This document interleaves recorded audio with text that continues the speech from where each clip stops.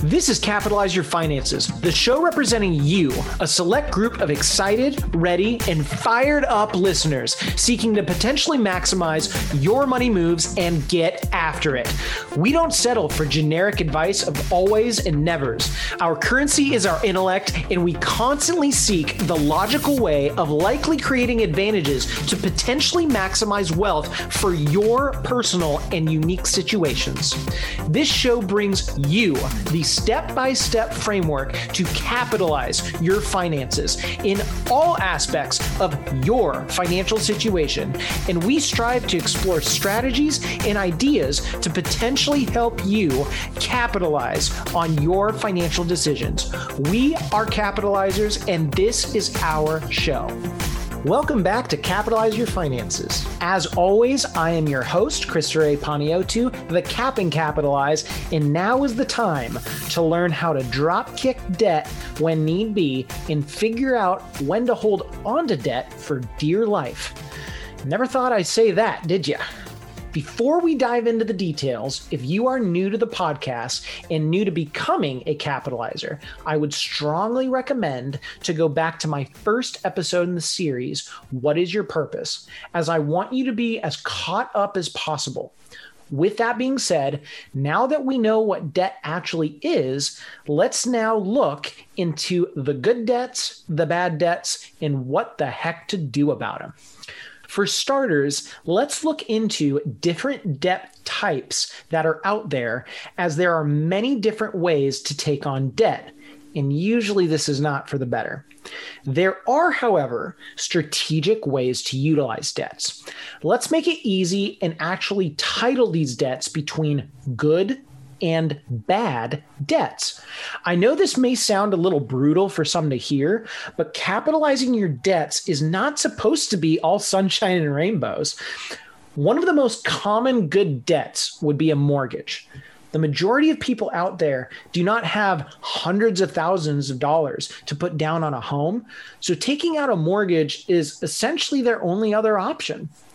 People have asked me how many people out there have the cash to buy a home.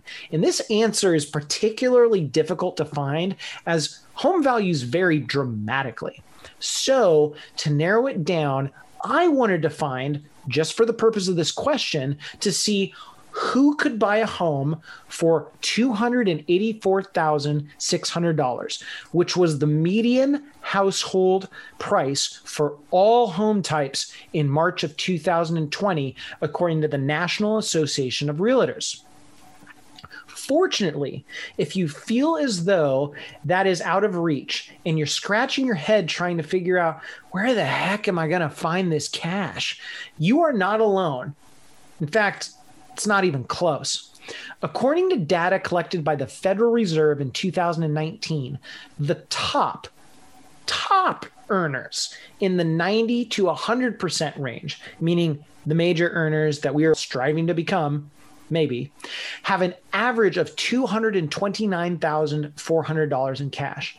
For those of you that are not mathematicians out there, that is short $55,200. What's the conclusion? You aren't alone in the being short for a cash home purchase arena.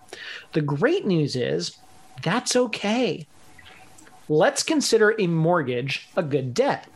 All things being equal, if you live in the home until and past the mortgage completion, you free up all of that cash flow in monthly payments that you are no longer having to pay.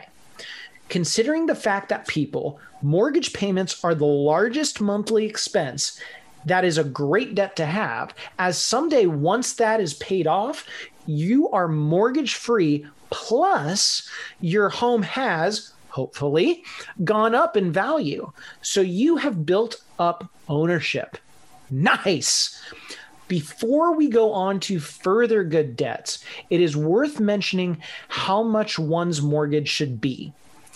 Now, as a general guideline for both the Certified Financial Planner Board of Standards, as well as practically speaking, try to aim to have your mortgage payment to be at or below 28% of your pre-tax monthly income. So For example, if you are making $48,000 a year or $4,000 a month, let's keep the math easy here, you would want to aim to have your mortgage payment at or below $1,120 a month. Now, I will tell you that you will probably be approved for more than that, but just like anything in life, just because you are offered more, that does not mean you are better off for taking it. Since we are here, I might as well throw it out there. As a general rule of total debt, strive to have that number be at or below 40% of your total pre-tax monthly income. Practically, all things being equal, less is more here. But I thought this would be appropriate in an opportune time to sprinkle that tidbit of information in before moving on. Another debt I would consider to be a positive is your education. Now, a couple points, however, and I could get some pushback here. Before you take out a debt on education, ask yourself this: does this cost make sense? Let's throw in a couple examples. This one is obvious. Heart surgeon. Yeah, you're going to need to invest some serious time and money into that one. Highly unlikely anyone is going to want to go under the knife from a heart surgeon that learned how to quadruple bypass via YouTube an hour before Operation Slice and Dice. Financially speaking, there is a cost benefit there as well, as the average heart surgeon earns a whopping $482,000 as of April 27, 2021, according to salary.com. Not bad. Let's take a look at another one. Engineer. Anyone that knows an engineer knows that, regardless of what specifics they get into, engineers have gone through rigorous study, super concentrated in specific technical tasks. Financially, year after year, engineers are the most sought after professionals out there. So generally speaking, if there is a high demand, you will get compensated for it. Last but not least, the trades. Not only is trade school a fraction of the cost as traditional college, it pays, and it pays dang well. I was told long ago, if you want to make money, you either have to do something too difficult or too gross for most people to pursue. I'm not here to rustle any feathers and discourage furthering education, as I am a huge proponent of that. But if you are choosing an industry where that education is not needed, why pay for it? Wouldn't it make more sense to dive into earning money versus burning through it for no reason? Maybe that's just me, but if you're going to go to school just to go to school, I guess the rate of return calculation was not on the forefront of your mind. One last general good debt I will list is for business owners and entrepreneurs, and that is a business loan or a line of credit. As much as go-getters might not want to admit, when it comes to starting a business, more often than not, we need help. But in the meantime, taking that business loan or line of credit out to get you going is perfectly acceptable. Eventually, that sucker is going to be paid off. Now, let's chat about those pesky bad debts.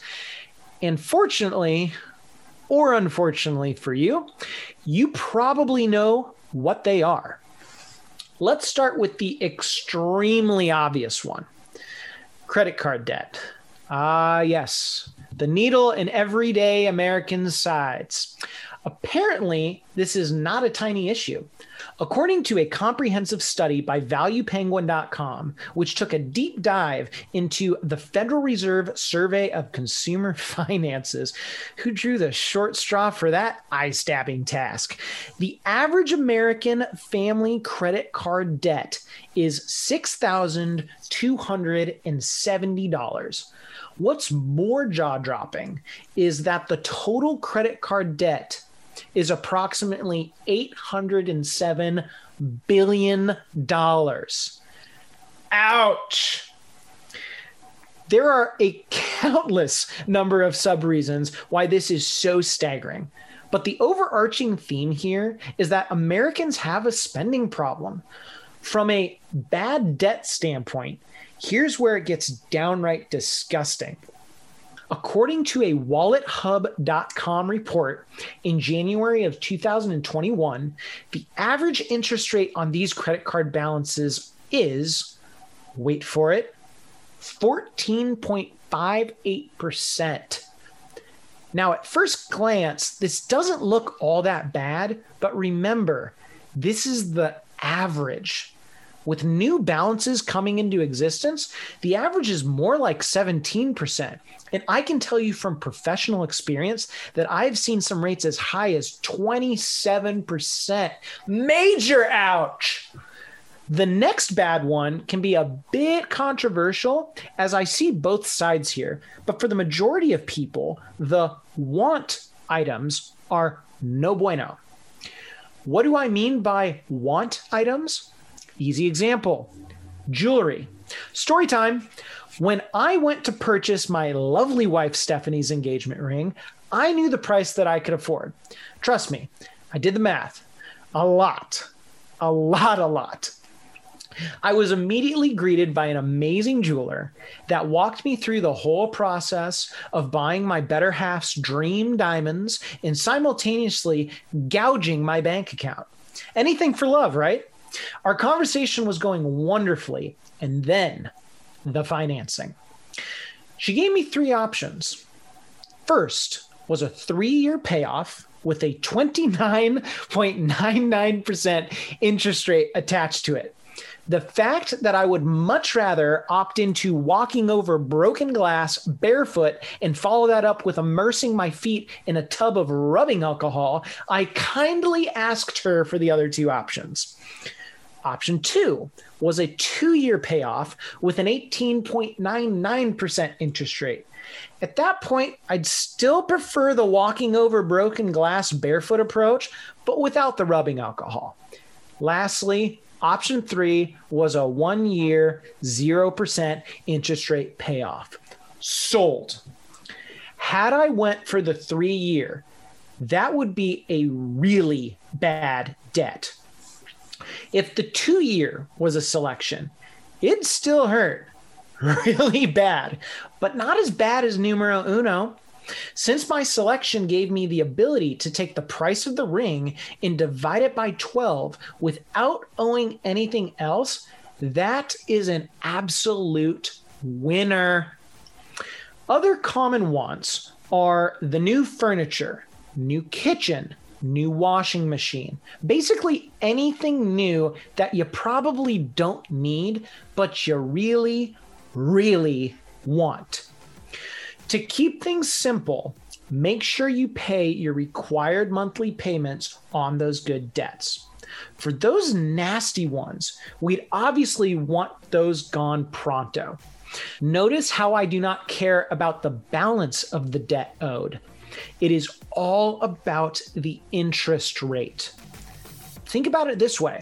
Whatever that interest rate is, that is the rate of return you are earning to pay those debts off.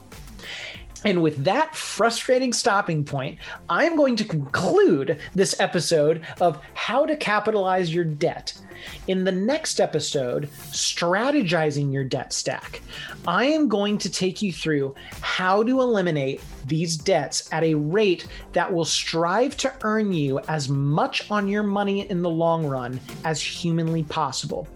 I'm going to take you through the guideline of what number to look for, why this is not a one-size-fits-all, and the possibility of refinancing if makes sense. And for those of you that do not know what refinancing is, introducing you to it. Thank you for listening into Capitalize Your Finances. I have all the faith in the world that you can conquer this mountain of debt. And after next episode, you will have all the tools. Capitalizing your finances does not need to be impossible. And as promised, I'm cutting through all the fluff to get you to the promised lands of capitalization. Keep Keep tuning in, keep crushing it, and as always, I'm your host, Christopher A. Panayiotou, the Cap and Capitalize. Take care. The information provided should not be considered specific tax, legal, or investment advice and is not specific to any individual's personal circumstances. To the extent that this material concerns tax matters, it is not intended or written to be used and cannot be used by a taxpayer for the purpose of avoiding penalties that may be imposed by law. Each taxpayer should seek independent advice from a tax professional based on his or her individual circumstances. Different types of investments and or investment strategies involve varying levels of risk, and there can be no assurance that any specific investment or investment strategy, including the investments purchased and or investment strategies advised by Lucia Capital Group, will be either suitable or profitable for a client's or prospective client's portfolio. Thus, investments may result in a loss of principal. Accordingly, no client or prospective client should assume that the presentation, or any component thereof, serves as the receipt of or a substitute for personalized advice from Lucia Capital Group or from any other investment professional. You should always seek counsel of the appropriate advisor prior to making any investment decision. All investments are subject to risk, including the loss of principal. This material was gathered from sources believed to be reliable. However, its accuracy cannot be guaranteed. These materials are provided for general information and educational purposes based upon publicly available information from sources believed to be reliable. We cannot assure the accuracy or completeness of these materials. The information in these materials may change at any time and without notice. Examples cited are hypothetical, are for illustrative purposes only, are not guaranteed, and subject to potential federal and state law amendments. There is no guarantee that you will achieve the results discussed or illustrated. The views and opinions expressed in this presentation do not necessarily reflect those of Lucia Capital Group or its affiliates. Christopher Panayiotou is a registered representative with and securities and advisory services offered through LPL Financial, a registered investment advisor, and member FINRA SIPC. The investment professionals are affiliated with LPL Financial and are conducting business using the name Lucia Capital Group, a separate entity from LPL Financial.